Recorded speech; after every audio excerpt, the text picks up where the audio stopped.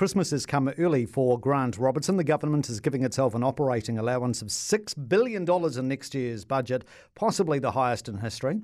Overall, annual government spending in 2022 is forecast to be over $59 billion higher than in 2017. So should Robertson be splashing the cash? Is this fire hosing?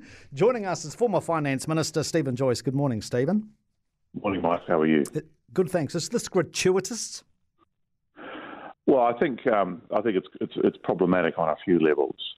If you start with why the books are improving, they're improving because of inflation. So, in other words, nominal, the economy is growing. Actually, the predictions from Treasury about the actual economic growth haven't changed.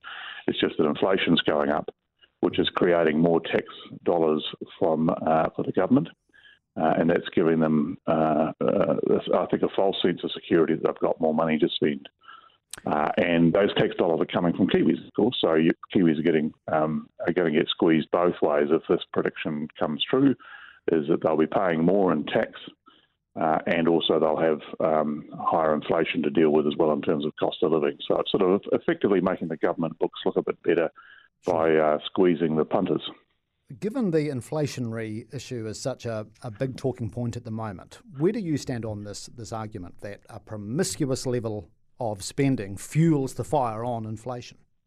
It doesn't help because basically inflation is too much money chasing too few goods, right? That's the standard definition. And we've got two things that have been causing it in this country. And they are the Reserve Bank's priming of the pump in terms of quantitative easing particularly, but also the ultra-low interest rates. And you've got the government not helping by being very fiscally loose and putting a lot of money in. Now, there's some money that the government absolutely should put in terms of supporting the businesses, for example, and the employees that have had to shut down during COVID for the health response. But beyond that, there's a whole lot of money. So, for example, just the sheer growth in public servants in Wellington, and you've just pointed out the very big growth in expenditure generally since 2017. So there's a whole lot of stuff that doesn't have to happen.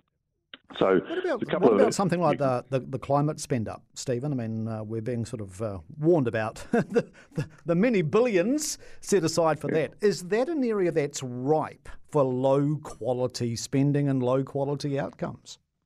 Well, it is because we have the ETS, and the ETS is actually the thing that's going to drive reductions of emissions in this country. So the rest of the stuff that the government does is not going to drive it any faster.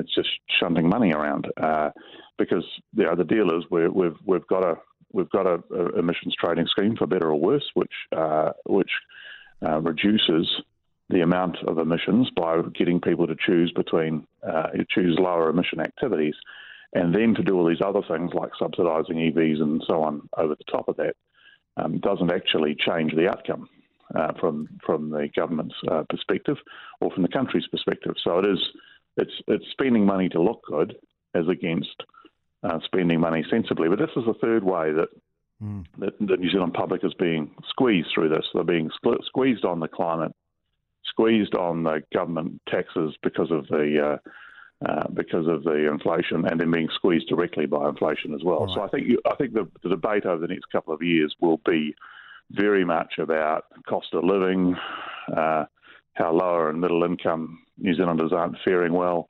Yeah. And unfortunately, it's shaping up to be a sort of traditional Labor approach from Grant Robertson, which is no, we can't do tax cuts, we can't reduce any of this, we'll just have to be more generous. Got to fly. Hey, thank you so much for your analysis. Merry Christmas. Stephen Joyce.